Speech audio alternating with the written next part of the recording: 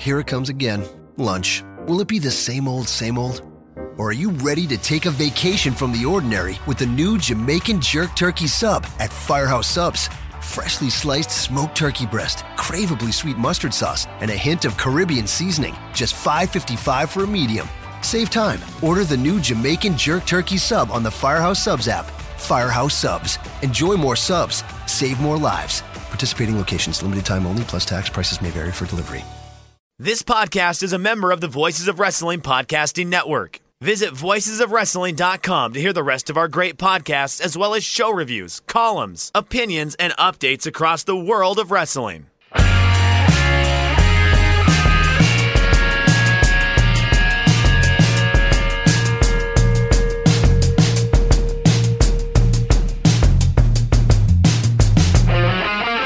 Shake them ropes. Your superstar shake-up headquarters. All the movement, all the trades. How'd your team do? Did he get a great middle linebacker? Who's still sitting in the draft room? Is Brady Quinn sliding down? How do the Cleveland Browns look this year? All of Mel Kiper and Todd McShay you could want. All here tonight on Shake Them Ropes. I'm Jeff. The cold has moved into my lungs, so you may hear that occasionally. Here as always with Chris Novembrino. Chris, are you adequately shook? I am shaken up, but I also have an important announcement here. I am no longer Chris Novembrino. I am now Novtron 5000.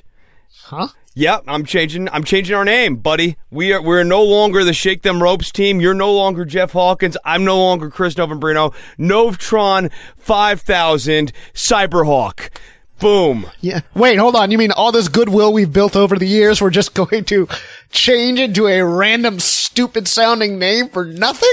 We're shaking things up. Oh, we will get into the Viking experience. We will get into that. But first up, a little bit of news and notes from around the Fed, because we had a little bit of breaking stuff today. Luke Harper has asked for his release from the WWE as of press time. We do not know whether that has been granted. This is a guy who's going to make money wherever he goes. This is a guy who's talented, who's smart, who is secretly hilarious. He has friends in a lot of places. I think this is a great move if they let him go. Yeah, no, it's a great move for him. I think it's a big mistake for WWE to let this guy go, but they have not figured out what to do with Luke Harper this entire run. He has never really gotten out of being Bray Wyatt's sidekick, and I don't really see why Luke Harper would want to be involved with the Vulture and Anthrax package that Bray Wyatt is being rebundled into. You know, it's one of those weird things because everybody works a cruiserweight style, so to speak, and Luke Harper was really the first of the big men to kind of do that when he came to the main roster. And I remember that build. You remember the build that he had? I think it was during the whole Wyatt family split, and it was there was one point where he was Harper, an Intercontinental Champion at one point. He had that really good match with Dolph Ziggler where they killed themselves. That was a really good match. I also remember along the way here when Daniel Bryan was getting his push, him and Luke Harper had very good matches on Raw and SmackDown as well. So, like, Harper was constantly demonstrating that he was a guy that you could trust with the keys to a match and he could drive the car to wherever you want it to go. But they just never really found a character for this guy other than dude wears grody wife beater and baggy jeans.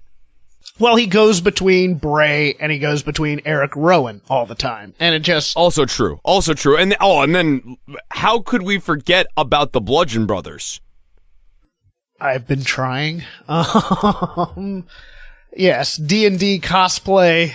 Do you think the Viking experience can make usage of the hammers? Can we bring back the foam hammers? That sounds cool, right? Hammer of the Gods! Oh. Aru! Oh, we're gonna have 15 minutes on the Viking experience. Okay, let's pace ourselves here, because I want to get into that. We're going to. Maybe I'll just tease it. I'm just going to tease it the entire hour, and we're never going to get to it. It's gonna be like, I actually like that convention, too, but there's a decent chance we're going to get to that point. So either way, it's funny because we build up to it and it never quite gets there. Or when we get there, it's like a cathartic release where all of us finally get out all of our bad vibes towards the Viking experience. That's the Rob McCarran, Dan Le Batard show influence, where it's like, yes, we'll talk about that next. And then we never do. Couple other notes. Ronda Rousey seemed to intimate that she is on her, quote, impregnation vacation and that she is wrapped up with the company. I like keeping her special. I am a little bit soured on her run week to week because I never thought she was that good of a promo. I thought she was good in big match situations. I'll tell you, seeing the video package this week recapping WrestleMania where they had to fade to black when they did the 3 count was pretty embarrassing. Yeah, but, if she wants to have a kid, now's the time. No, that's not on her. I'm saying that just when you think back at this run here, the big payoff to this run you can't even show on TV because it went so poorly. Yeah, and that's just... Man, her aura just died every time she was on trying to be happy and smiling. They should have just turned her heel the first time. Yes, they miscast her. They miscast her in this run, really. I mean, everybody wanted to see the baddest woman on the planet, and so we got happy fangirl. And yeah, I'm very disappointed in how they handled that. But last but not least, I believe Sasha Banks is on a quote-unquote official leave of absence from the company until she decides what she wants to do, following reports that she and Bayley were not too happy about getting the tag team belts taken away from them. I have no problem now with people trying to take their own careers into their own hands. Sasha is notorious to me for... This is a good time to do that. This is a better time to do it than it was 5 or 6 years ago, right? So I'm fine with it on that level. On another level, I think you can look at SmackDown this week and the segment involving the women tag team champions and probably conclude that this company is never going to take tag team wrestling all that seriously unless or until there is some sort of parallel, obviously to a lesser extent, of the Yes Movement or the Divas Revolution movement behind tag team wrestling. Until people are in the audience chanting for tag team wrestling, doing tag team wrestling, clap, clap, clap, clap, clap, or some variation of that, this is the way tag team titles are going to be treated, whether they're on women or whether they're on men, whether you're the Revival or whether you're Bayley and Sasha. This is just the way it's going to go until the audience sends some sort of message otherwise. Well, I'll tell you what was the most interesting note for me was during the SmackDown segment, they referred to Bayley and, quote, her partner. So they are going to play this. Sasha is dead to the company until she is either officially returned or officially gone. And I think that's smart on them, too. Don't leave this out there lingering. You know what? I think it's also a bit of a test. If the fans really want Sasha back, they'll start to chant for her. I think this works out for the company more than people think it does. Yeah, no, I think so, but the big takeaway, at least for the last 3 weeks here for me, is if you want tag team wrestling to be taken seriously in this company, when you are at live events and live shows, you need to start making your voices heard because this is the holding pattern we're in on both sides of the roster. Oh, I think even then it won't. I don't think you can really change it, but like you can at least get it to, as I said, that Yes Movement or Divas Revolution storyline thing where you have Hunter come out and go, for too long, tag team wrestling hasn't been taken seriously around here. And we get some sort of storyline around the tag team revolution. It's going to be totally different. 2020, the tag team revolution. We can get there. I mean, it can happen, and it will be a little bit contrived, and WWE will act like they were trying to lead us the whole time.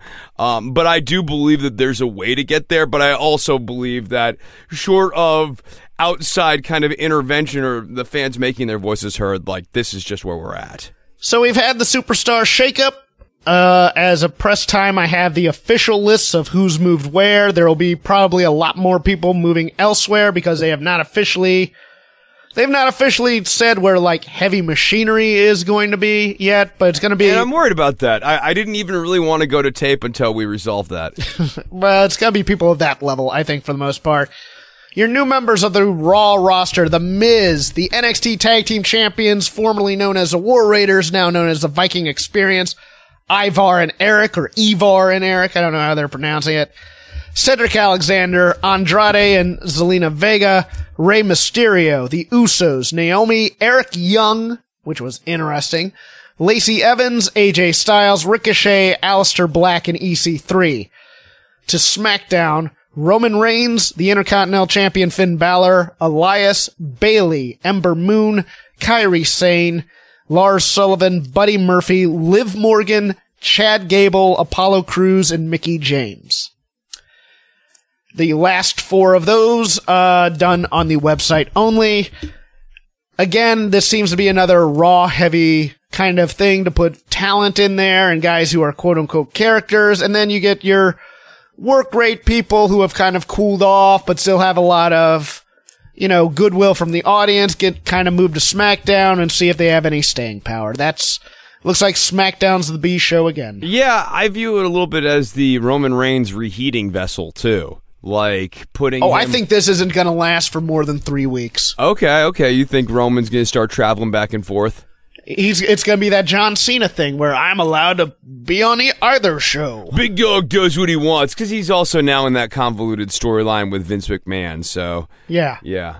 I don't really have any thoughts on this because the brand split is so. No, come on, Chris. Anyways. Winners and losers. Let's get a hot take from you, Which who's the really big winner of the Superstar Shakeup? Yeah, honestly, Jeff, okay, so who's on your Survivor Series card for December here? Let's just get right into it. I know where you want to go. Let's see. Which is the better brand? I mean, really, like... Let's put it to the fans. Guys, who's the better brand between Raw and SmackDown now? No. It's obvious that Roman Reigns is going to win the one match for SmackDown while Raw dominates the scoreboard once again. I like that. All right, so anyways, that's your Superstar Shakeup. It's so...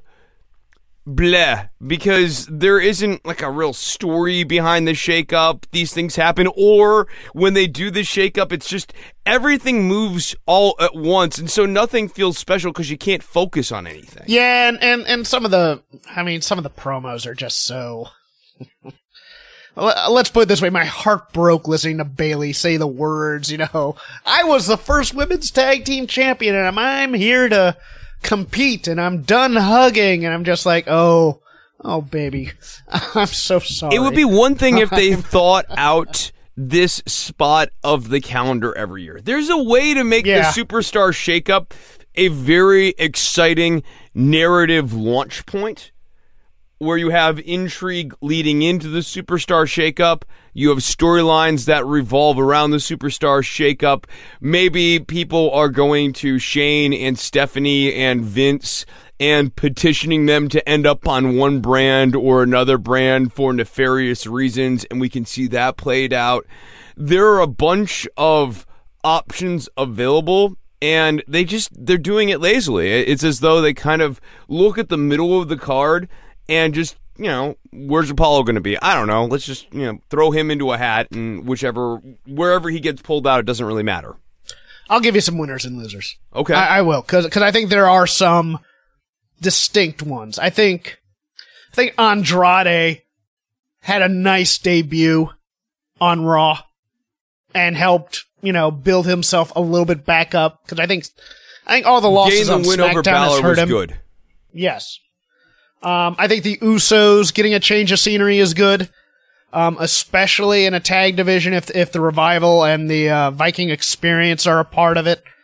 I think that's going to be a nice little tag team division despite the loss of, and here's one of my losers, Roode and Gable. I think Chad Gable on SmackDown, especially with Apollo Crews coming with him, they're both the same guy in the same slot. The small guy who can look really good put on a good match, but he's never going to get above a certain place because of his height. I think Liv Morgan is a definite loser here, getting put on the same show as Carmella and Mandy Rose. I mean, she's someone who's fine with the Riot Squad. I think the Riot Squad's a perfectly good unit. And I just think she's the weakest of the three of them. And they already have a weak singles roster over on SmackDown. I think Naomi may get some good pub over on Raw, but, you know, she's someone who you push for 2 weeks and then you beat her. I mean, that's just always how her unless you're going to put the title on her again, and you can't do any of that right now with the Becky Lynch storyline going on. So a lot of these women moves are very lateral. And I was a little bit surprised that Lars Sullivan ended up on SmackDown and not Raw. That was a big shock to me. I thought as the new guy, they'd want to build him up on the main show. I think they want to build to Lars and Roman at some point. Well, Lars and Roman is now an obvious one. I was thinking Lars and Braun. And I thought they might put Braun on SmackDown. That's what I was thinking. So let's get into Raw. We open up with the debut of The Miz coming back to Raw. Promptly gets potatoed by Shane McMahon and is bleeding all over the place. Yeah, I mean, The Miz is the guy who's made for a sports entertainment show, and the Raw is that. And the rumor was that he got brought over to give them an extra day to push Miz and Mrs. That makes sense. And I'm fine with that. Yeah, I'm fine with that. And he can carry his segment. He can do what they need him to do. The Miz is perfect for this company. He's exactly what they're looking for. We then have the 8-man tag team match with the Viking Experience, the Revival, versus Kurt Hawkins, Zack Ryder, Ricochet, and Aleister Black. May I? Oh, yeah. Please, may I, Chris? By all means. Chris, they have added a Ricochet sound effect to Ricochet's entrance, because how else is anybody going to know that it's Ricochet unless you get the sound of a ricocheting bullet? See, I wanted a boing. Oh my God. I can't believe they did that. I can't believe. Well, we need to make it better for the main roster, so we're going to add sound effects to Aleister Black and Ricochet's entrances. It's so cornball. It speaks to Vince's sensibilities, though. His thumbprint is all over all of these NXT call-ups and all of these NXT characters. And what we saw with Aleister Black and Ricochet, these really unnecessary changes that didn't make the character cooler, at least when it comes to the coffin opening and the ping, at least that's something that if you don't have the volume all the way up, you might be able to still ignore. You're going to have a real hard time ignoring the fact that the NXT Tag Team Champions that you've been following for the last year plus are now inexplicably the Viking Experience. Oh, because it's not like you don't have hundreds of years of Norse mythology to go through where you could name these guys something cool, like our friend Alex Pawlowski over at Fightful recommended, like Valhalla or something. No, you need, and Chris and I both had this same thought at the same time, you name them something that suburban office middle managers go and do on the weekend in the woods with some guy named Sven. The Viking Experience. Oh, come on out. We'll get you in touch with your masculinity again, guys. You can carve wood and you have catered meals just like the Vikings had. And they're swimming and bonding and learning how to assert yourself and banging on drums. And there's some And Sven's daughter probably works for her, and every creepy middle manager comes in and goes, hey, does she come with the package? And she's just dying inside. Every weekend she has to do this. Oh, we're gonna build boats. Oh, it's gonna be so much fun. It's the Viking Experience. Oh, or it's a theme park in Orlando, like on that run with like Gator Country and stuff. Come to the Viking Experience, you know, where 5-year-olds get their parents to pay $50 for a tourist trap. The Viking Experience is the best you could come up with. Why come up with anything then? If the Viking experience is what you came up with, then at that point you should just go, you know what? We're not having a very good brainstorming session right now. How about we just stick with the name this week and we figure it out in a few weeks? How about we go Rowan Hansen? Because Ivar and Eric sounds ridiculous. I think it's Ivar. Ivar. It's just terrible. I mean, these are just terrible names. It's reductive.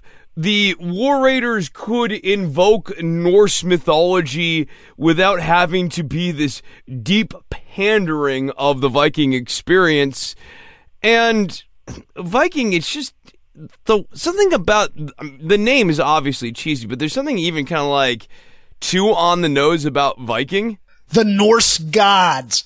And then you make them bigger than life and they come out. You know, anything, man. Mjolnir. Just help these guys. Honestly, Mjolnir. Like, let's just go with it, man. If you want Thor's hammer? Yeah, sure. Yeah, absolutely. Absolutely. But, you know, I mean, it's one of those things where it's like you've built up all this goodwill to teach people at NXT to be excited about them. And then we're gonna main roster them now. And it's like two guys cosplaying a Viking thing at a Ren fair, and they've been making fun of Sarah Logan for weeks and her Viking stuff. Yes, right. And so that ties into this too. And it's just like, why would you do that to these guys, man? On their debut. No, there's a clear commentary here of Vince, though, where he thinks all of the Viking stuff that's kind of, you know, in vogue with a certain subset of people right now, he doesn't like it. This is clearly a bit of a commentary about that. I think that might be true, but I think there are aspects of it where he could see this being, you know, warrior culture and stuff and dig it. Because that's the stuff he likes. He likes to think of himself as a warrior. I think he was just turned off by the word war in there because you won't be able to sell. I don't know. You won't be able to sell toys. Do Road Warriors. I don't understand. The War Raiders. No, they were never. No. They were never the Road Warriors. They were the Legion of Doom. Oh yeah, that's right. But you have War Games in NXT. Like Demolition, and they were Axe and Smash. I don't. Yeah. I mean, this. Oh, it evokes too much violence to call them war. Call them battle buddies. Hardly, I don't care. No, don't call them battle buddies. This is the problem with it. No, there's this whole thing of like, oh, you can just rise above a really stupid name. And no, you can't. Like, the name, the gimmick, the character, yeah, you could go in and have really good matches or whatever, but if you have a bad name and a bad gimmick and a bad character, you're not going to connect with this audience, because they're not going to be invested in you. They're not going to be invested in your story. Who wants to see Stringy Magoo chase the title? Wait, your name is Adam Cole? That sounds like a guy who sells you a dishwasher or something. Your nickname's the Panama City Playboy. I'm gonna call you Babalu Melendez, the Panama City Playboy, baby. And then you just said about, it's just, oh, he's so ridiculous with having to make things larger than life that that sometimes just undermines, God, to have them brainstorm something for 10 minutes, I'm sure it would be better than the Viking experience. Right? I mean, anything. They could have spit out just about anything. I just can't really come up with why this name change needed to happen. And I honestly, the other big thing that was very weird throughout all of these 2 nights of Superstar Shakeup is you get to these points at the end of the match where now there are like 8 people in this match, so you have 4 people after the match celebrating, but they're 2 separate teams, and they're not really allowed to interact. So, yeah, I don't know, man. I just... And your tag team champs are guys who did it on a banana peel finish. Right, also true. And so you're trying to really build up that feud? Congratulations, guys. You've both revitalized and killed the tag team division. I'm just... Oh, my God, everything about that. I just went... The Viking experience. There's not a single team I'm more interested in seeing after this segment. They're a 70s Swedish prog rock band, the Viking Experience.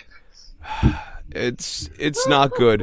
Cedric Alexander is coming to Raw, so that will be good for him. Yeah, good. Yeah, good. No, I think that is good, and it's good for him to move on here.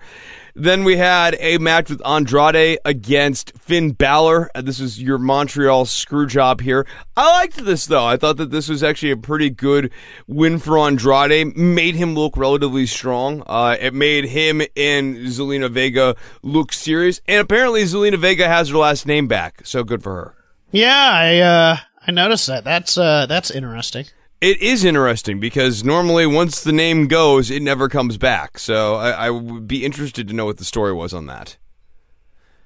And then we have Elias. He had a segment, and that got interrupted by Rey Mysterio. And Rey Mysterio had another rough little in-ring outing here. I don't know if you caught that Hurricane Rana that turned into some other type of Lucha Libre move that I don't really have a name for and I don't know has a name. And then eventually Lars Sullivan showed up, and Lars Sullivan wipes out Rey Mysterio. Which should be Rey Mysterio's job right now. Yeah, absolutely. The occasional 619, the occasional, drop the dime and get killed by whoever the new guy is.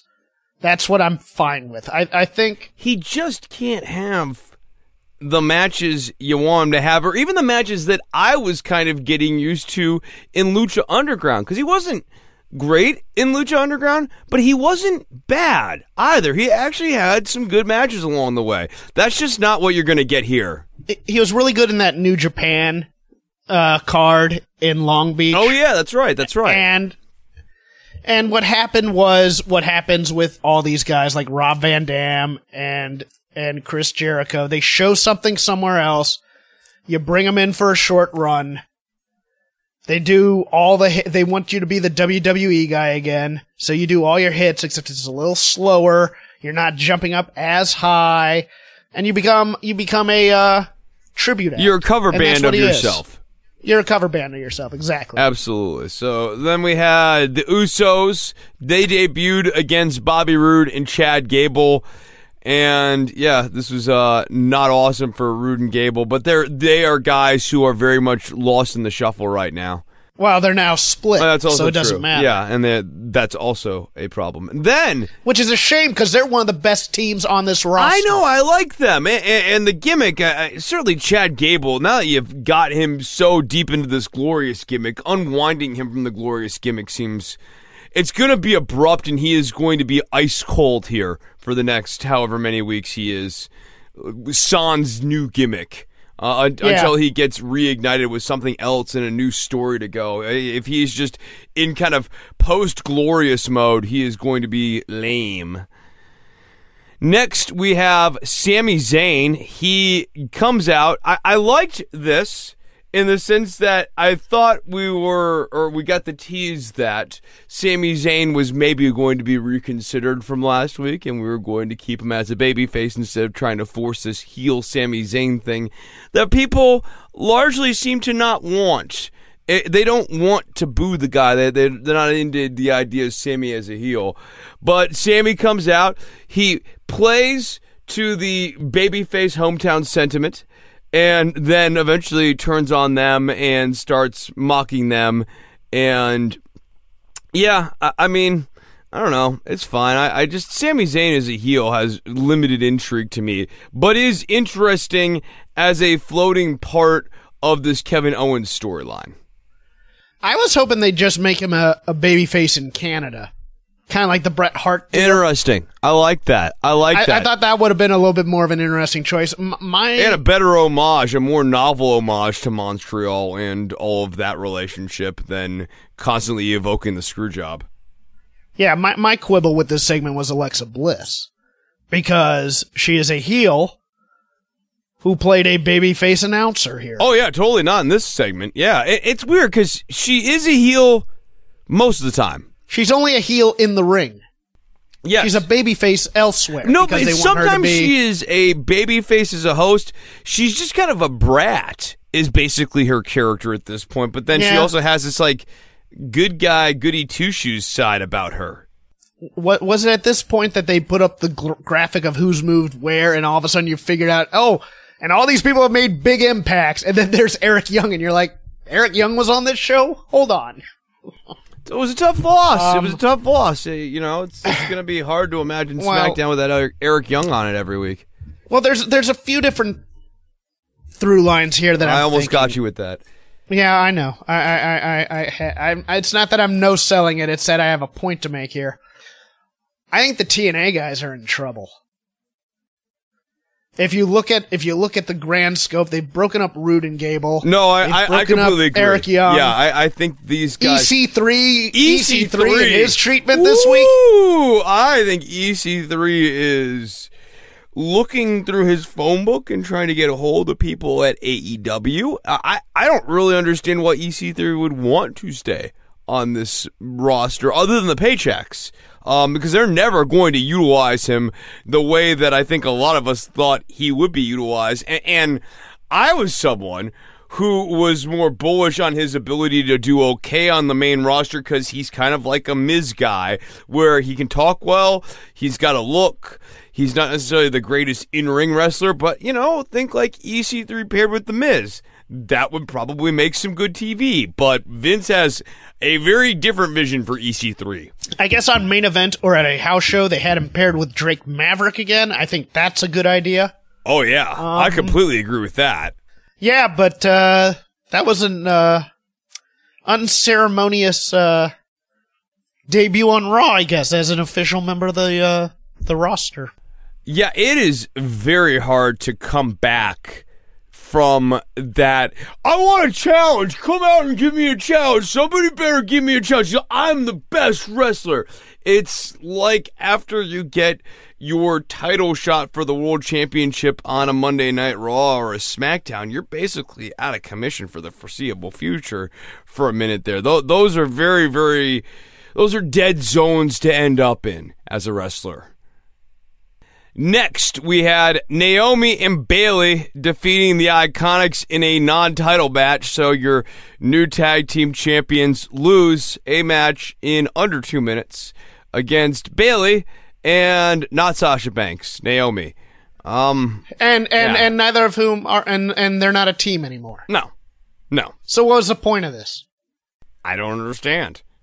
It sounds like they changed their mind. It sounds like they changed their mind last minute on moving Bayley.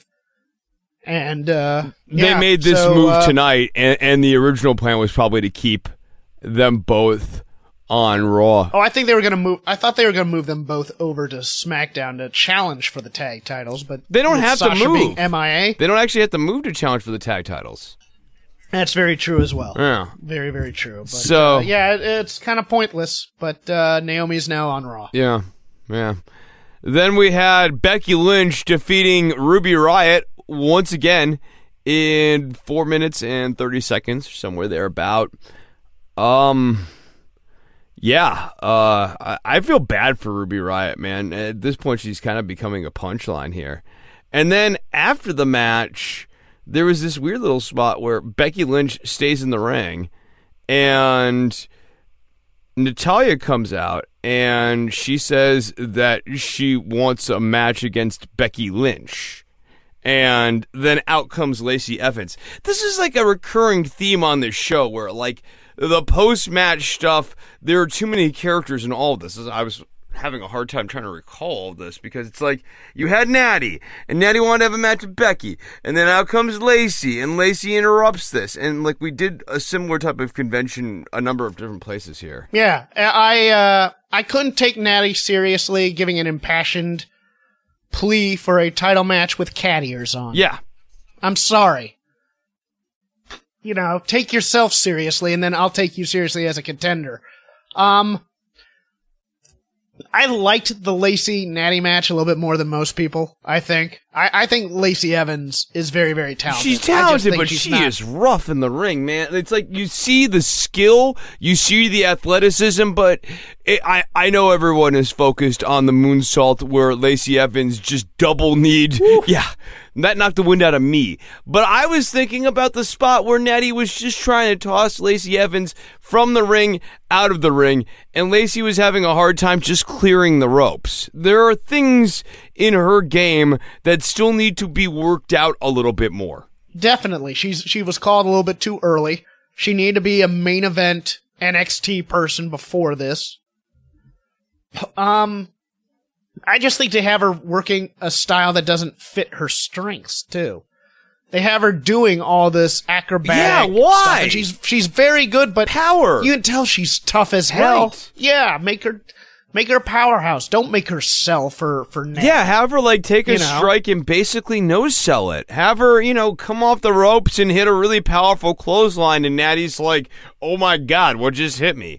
Those sorts of moves, I think, work a lot better for the stories you're trying to tell with Lacey Evans versus kind of like a Kurt Angle light thing. Like when she did the springboard pop-up for the moonsault, I was like, what are we doing here? Because that's showy.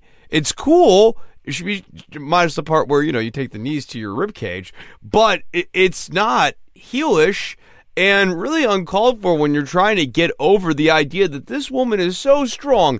She needs only her right hand, a balled up fist of a right hand, and some good torque from her arm to knock you out. That triple jump moonsault should have been saved for her title match. Absolutely. Because that's the move that people will pop for. And now that she's kind of wasted on her debut, I understand why they did it here. You either put it away or you make her do it every week, and I don't want to see her do it every week. Yeah, no, she doesn't need to be doing it every week. This should definitely be a big match spot. Yeah, it's like Charlotte's moonsault. Just in the big matches, do it. Don't do it every week.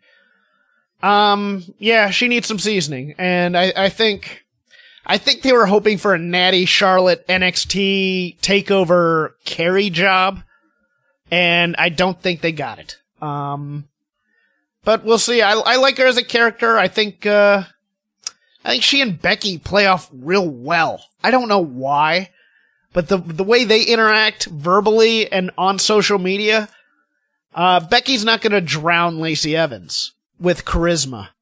It's not going to happen like she did with Ronda Rousey.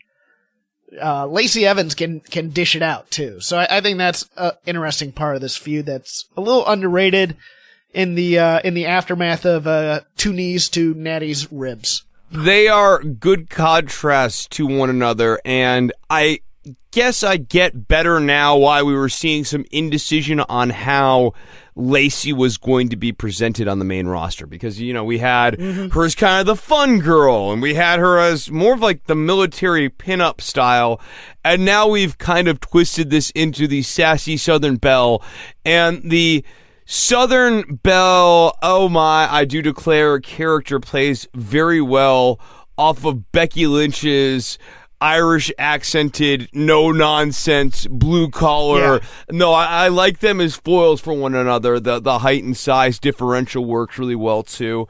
It's good. It's good. We'll see how the execution comes out, but they've gotten some elements of this feud right. I wouldn't say that they've missed on everything. Yeah, there's an upstairs downstairs feel to it. Yeah. So then we had our Universal Champion Seth Rollins with Roman Reigns, and they needed a Dean Ambrose replacement, so we get the newly sort of shaven AJ Styles, who has taken the beard in too much. Not a fan of where we're at with the beard these days, versus Drew McIntyre, Baron Corbin, and Bobby Lashley in a main event that probably made you wonder what's going on in the NBA right now. AJ Styles needed a change of scenery. Yes. He had done all he could do at SmackDown. He was becoming stale over at SmackDown. I look forward to a program with he and Rollins, but I think he's more here to fly for the big guys like Lashley and McIntyre. I was a little surprised McIntyre didn't go over to SmackDown, to be honest with you, but it'll be interesting. I think AJ's value is in being a heel. Because I think being a cocksure, arrogant acrobat is a role that is needed. Because I think Seth really does need to be the babyface for a while. But they have too many giants over there that need guys to feed them, and I think that's going to be AJ Styles' job. A more cynical Vince might even try to reform the club at some point to give AEW some competition and use AJ Styles in that role. Wait, where are Anderson and Gallows? Aren't they? If anywhere. Right, but they're elsewhere. I thought they left the company. They're SmackDown. Oh, they're SmackDown. They're SmackDown with Finn. Right. So I'm just saying. I mean, if Vince wants to get cynical about this. He has all the tools to put together the club. Oh, they've teased that. They've teased that so many times that they're never going to pull the trigger on because it's not his. No, I know. Well, again, this would be if there's competition. Competition makes Vince do petty things that are not necessarily his thing just because he takes the thing from you and now it's the thing that he's doing. He's taking it from you. It was your toy. It's now his, even if he doesn't want it. So, on this episode of SmackDown, we get more intrigue surrounding Kevin Owens. On this show, I like all of the stuff involving Kevin Owens. I think that he is a fine pivot point to move a lot of plot through. We haven't seen a lot of this Kevin Owens as babyface character. He's fun. They seem to be finding a way to kind of like port the fans' enthusiasm through Kevin Owens without necessarily making him an L7 square like Byron Saxton at this point. And he was very, very, very over here in Montreal. So I liked all of that. And I even like the way that they wove the New Day into this opening thing where they explained the injury that happened to Big E. And that became fodder for this interesting odd couple dynamic between Kofi Kingston and Kevin Owens. Kevin Owens is a fine comedic performer. I've seen him do this kind of thing with the Young Bucks too in PWG. It's fine. But Kofi's your champ. And he's out there doing groin humor with Xavier Woods and Kevin Owens. More importantly, he is the second banana in this scene to Kevin Owens. And now, presumably, what we're building to eventually is that Kevin Owens is going to attack Kofi. I think. I don't know. I think don't he might know. just You're be right. Entertaining Dusty Rhodes guy now. I have also considered that. The one thing that sort of hangs over this is, where does Sammy come in? And it seems to me very natural, especially in the absence of Big E now, that you bring Sammy in and pair him with Kevin Owens to square off against Xavier Woods and Kofi Kingston. But that might not be the case. They might really like Kevin Owens as just he likes to have fun, Kevin Owens. Well, that's what they're doing with Kofi right now as champ. He's a champ who likes to have fun. It's as though he should have went on some sort of hero's journey during that WrestleMania storyline, Jeff. Huh. This is why the moves on the roster kind of confused me too, because I thought for sure Vince is coming out and we're going to get a guy who's serious about the championship and doesn't want to have fun. And none of that happened. And so I'm thinking it has to be an Owens heel turn here, but I do not think that it has to be. I think that they might abandon ship. I was watching the pancake scene, and my impression of the pancake scene is that Kevin Owens eventually won't be able to handle this. But what was weird about the pancake scene is if he turns heel, eventually it will be like, because the New Day guys are so damn annoying. And they're always like, pancakes, you're up, woo, New Day! And like, even Kevin Owens, who likes to have fun, is like, all right, guys, like, we don't need to have pancake eating competitions. We don't need to have all-night slumber parties. We don't need to tell ghost stories at 4 a.m. We don't need to wear pajamas at all match. Like, they're too much. Here's the other thing. Being in Montreal, if you're going to turn Kevin Owens, turn him in that town, because he's going to get a big reaction. Right, absolutely. And they didn't. So that's why I don't think that's in the cards. I think that he may just be happy-go-lucky and then eventually ask for a title shot. Maybe. I don't know.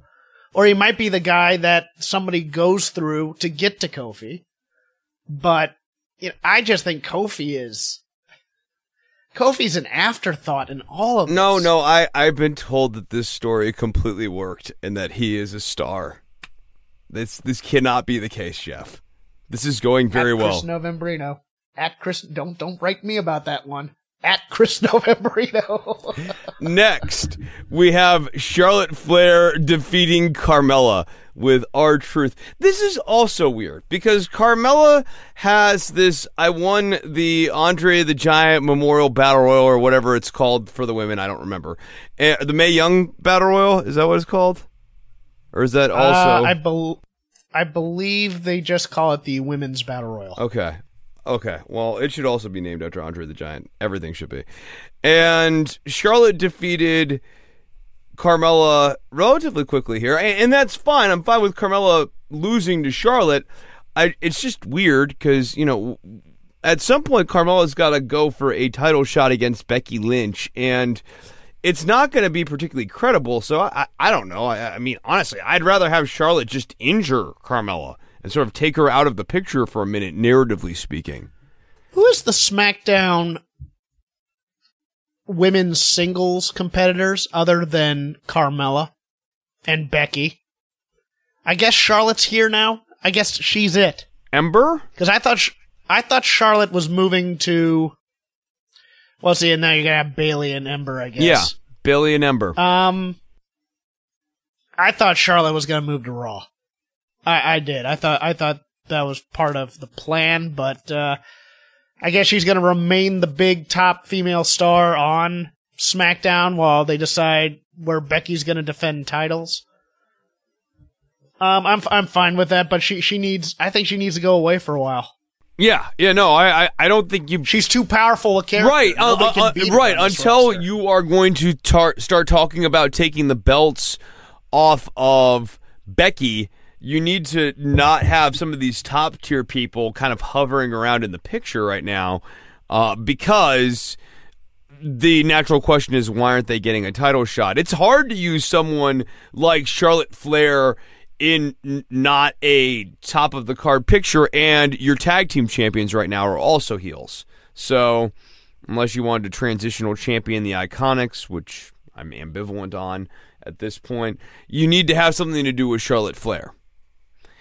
And then after this match, we had Carmella favoring her leg. R-Truth comes in to check on Carmella, and then on comes Lars Sullivan's music, and we know what this means at this point, and R-Truth has a fun little try to resist Lars Sullivan and can't resist Lars Sullivan segment. There was a weird part that I wanted to ask you about. What was all this between Lars and Carmella? All of these stares and all this camera coverage on, like, the weird back and forth stares. Does this cash out to be anything, Jeff? I thought it was going to be originally. Yeah. I thought it was originally going to be how they split up Carmella, and R-Truth was Carmella's kind of, playing up the knee. She gets a thing for Lars Sullivan.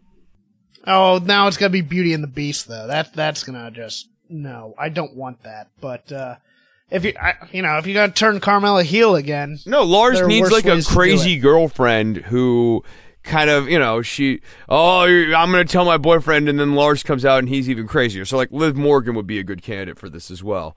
Or yeah. I guess you could do Carmella.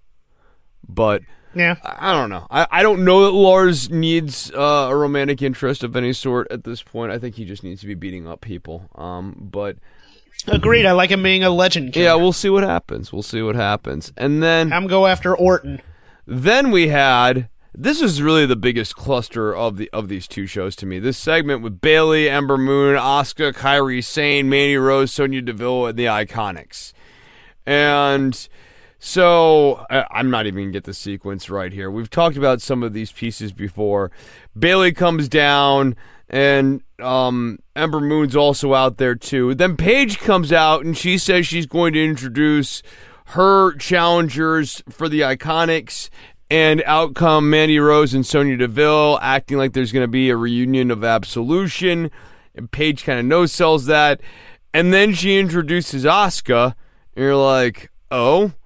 And then she introduces Kairi Sane, which is sort of not anyone's guess. It's like half of everybody's guess, but not anyone's complete guess.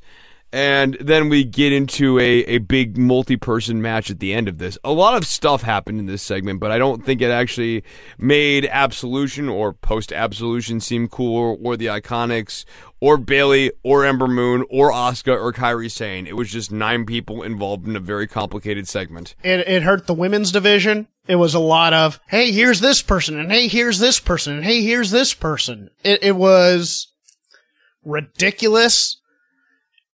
And then the blocking of them fighting, you know what I mean? Like the actual sequence of them all scrumming it up and scuffling, like it was very, very boxy. They just didn't have good chemistry. Half these women need to be rebuilt badly. And I'll just go through them. Ember Moon, who had I can't believe they just debuted her in the Battle Royal with no music or anything after the layoff because she was one of the hottest characters they had before she got injured.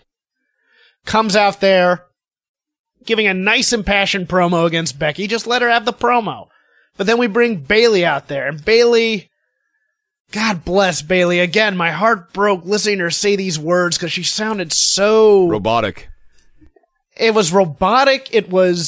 There's no passion to it. It sounds like a WWE 2K promo that you'd have in a video game rather than something somebody actually said. For too long, I have been ignored, Becky, and you know that we came up from NXT together, and you've become a champion, but I've also had some belts in my time, but now it's time for me to be taken seriously.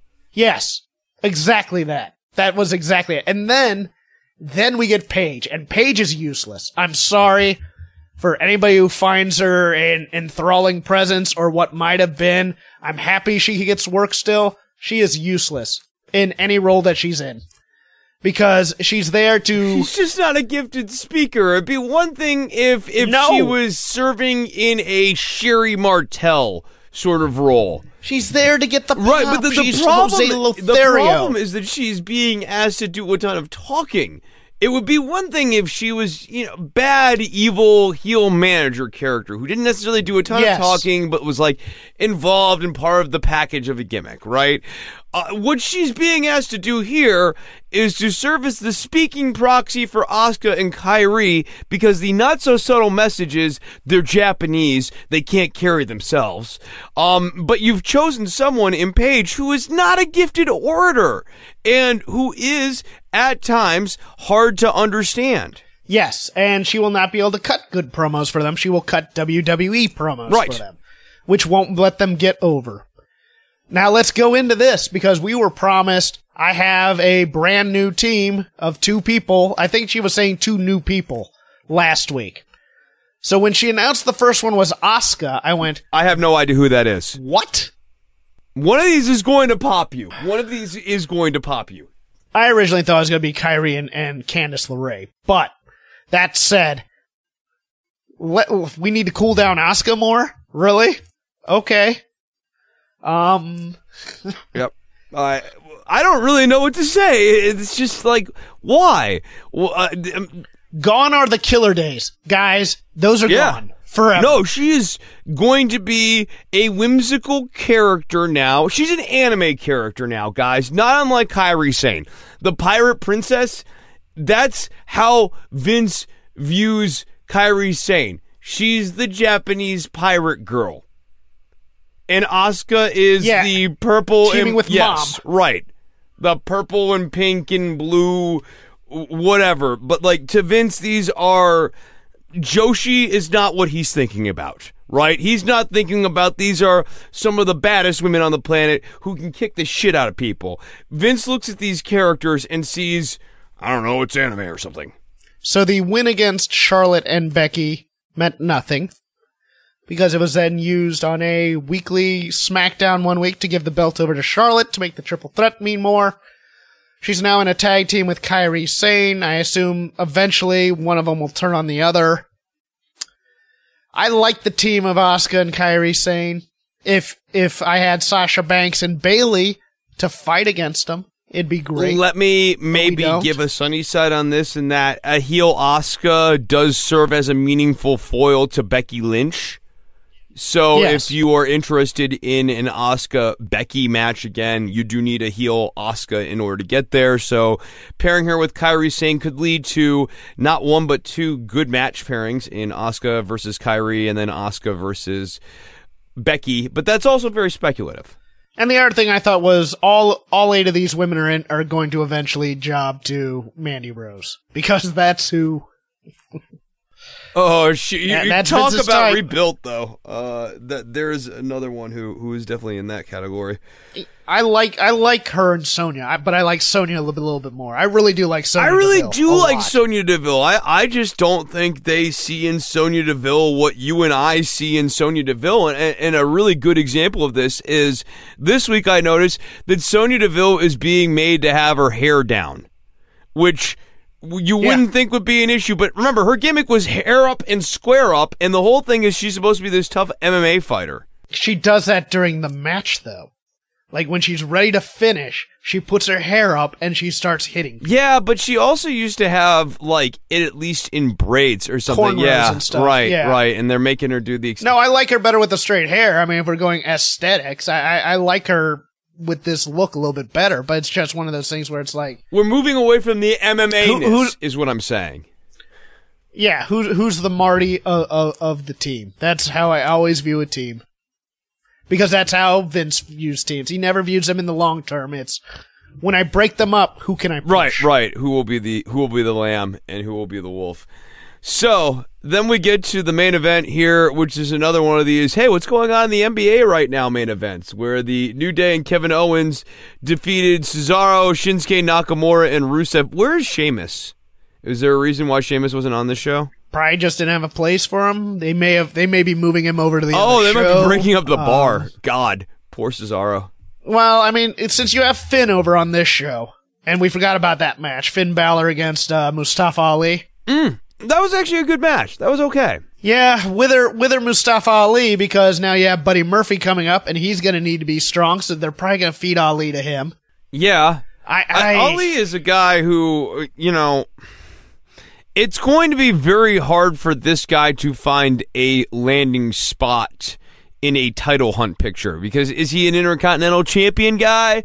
Is he a U.S. Champion guy? Probably U.S. Champion. Probably. Well, that title's going over to Raw when Samoa Joe gets ported over. Exactly, yeah. Because they do this all the time. Look, the Intercontinental Champion here. What's gonna happen to the U.S. title? I don't know. No, I think all four belts are gonna stay on this brand for a very long time, Jeff. I think we're just gonna run with a 4-2 model for the foreseeable future. On the shorter show, no less. Yeah. I mean, it makes sense that you would have SmackDown with the 4 belts and Raw with the 2. I think you've cracked the code, Chris. I have. That's what people say. They say that about me on this show, other shows. I'm a code cracking kind of guy. Is there anything else that we want to hit here? McMahon comes out and he does the Roman Reigns thing. Oh, he's bad. He is so angle bad. Sucks. Elias getting glommed into the McMahon thing is actually giving Elias less heat, which is kind of impressive. Like, Elias has more heat on his own than he does in this angle. And then Roman Reigns really just feels like the same old Roman. In 2 weeks, it's as though he never had a cancer storyline. As though that never happened. We are right back to same old Roman. No change. No hero's journey. Vince can't growl like he used to. He can't be that evil menace like he used to, because he just looks like he looked sad out there tonight. He really did. And he looks way past his peak. Taking that Superman punch from Roman, where he has to collapse, but he's trying to do it gingerly so he doesn't hurt himself. I'm just like, we can't build bad guys anymore because we've created such a mystique around the McMahons and how they have to be the authority, and it can't be. And he refuses to take the off ramp, right? Like it's as though the road has given him so many off ramps. 2013, right? And it's like, no, we're going to force the authority. And then he realizes that the authority stuff went too far, and so for a long time there were no McMahons on TV. But he just can't help himself.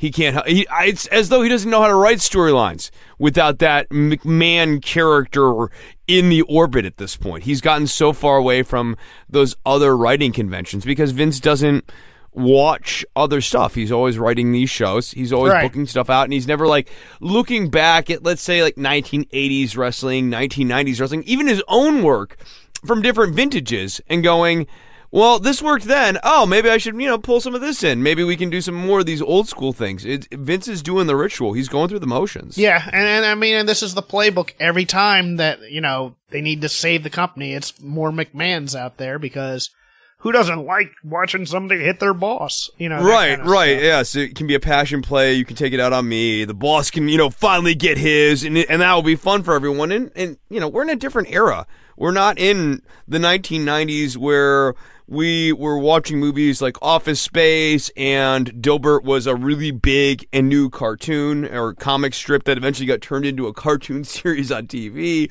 And there were all these super successful Dilbert books and all this stuff around offices and bosses and all this cultural stuff in the late 1990s that made the McMahon character, the Stone Cold Steve Austin versus McMahon feud, work. It's not as true now as it was at that cultural inflection point. It's not like bosses have magically gotten like less bad, but it's also not top of mind the way it used to be. Like, we're not sitting here talking about buzzwords and jargon like paradigm and stuff as much of a punchline. I think Roman Reigns has some feuds here. He can feud with Daniel Bryan. He can feud with Randy Orton. But I think if his aura starts to get... Ooh, I think that Daniel Bryan versus Roman Reigns feud is one to proceed at their own peril. I think there's a real danger that you move back into that weird territory where people start cheering Daniel Bryan and start booing Roman Reigns. Yeah, I know, but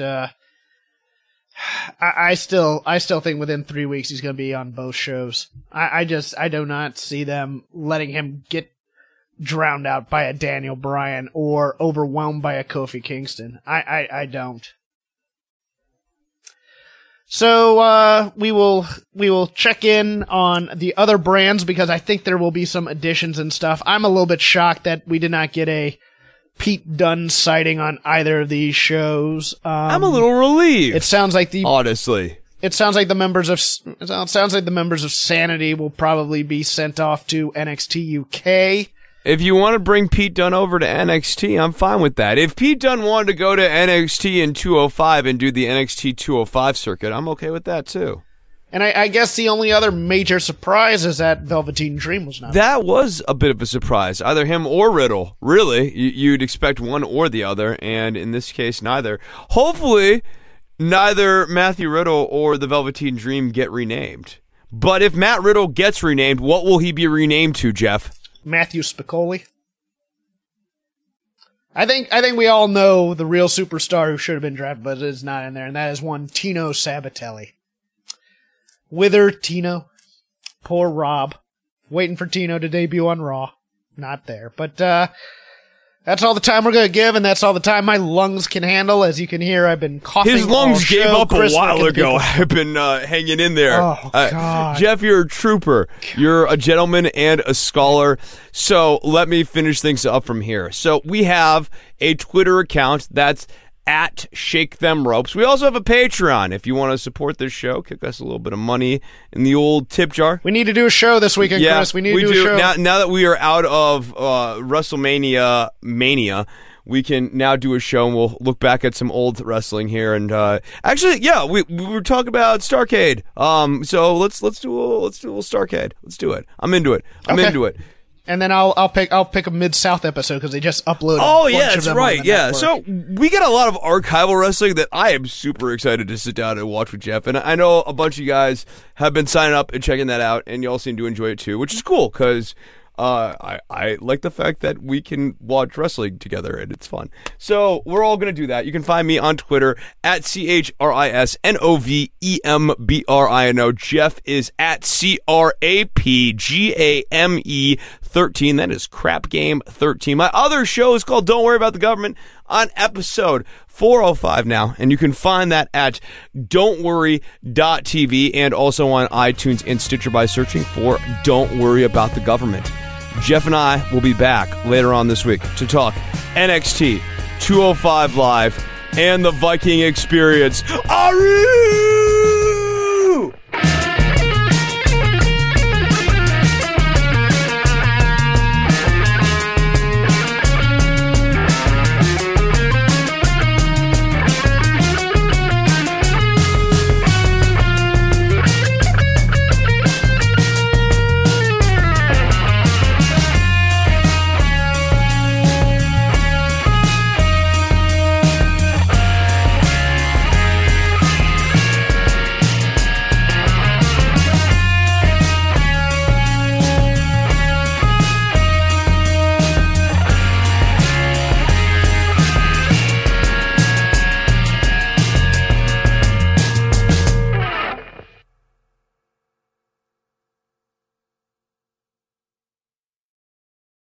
In a world of 1 million wrestling podcasts, there is a new shining star with great interviews, analysis, music, and me, Matt Coon, on total engagement. Go to any podcast platform to listen today. Enjoy all your favorite sports like never before at BetMGM. Sign up using code Buckeye and receive up to $1,500 back in bonus bets if you don't win your first bet. When you register with BetMGM, you'll get instant access to a variety of parlay selection features, live betting options, and the best daily promotions in the business. And with BetMGM at your fingertips, every play and every game matters more than ever. Place your money line, prop, or parlay bets with the king of sportsbooks today. Sign up using code Buckeye and receive up to $1,500 back in bonus bets if you don't win your first bet. BetMGM and GameSense remind you to play responsibly. 21 plus and present in Ohio, subject to eligibility requirements. Rewards are non-withdrawable bonus bets that expire in 7 days. Gambling problem? Call 1-800-GAMBLER. In partnership with MGM Northfield Park.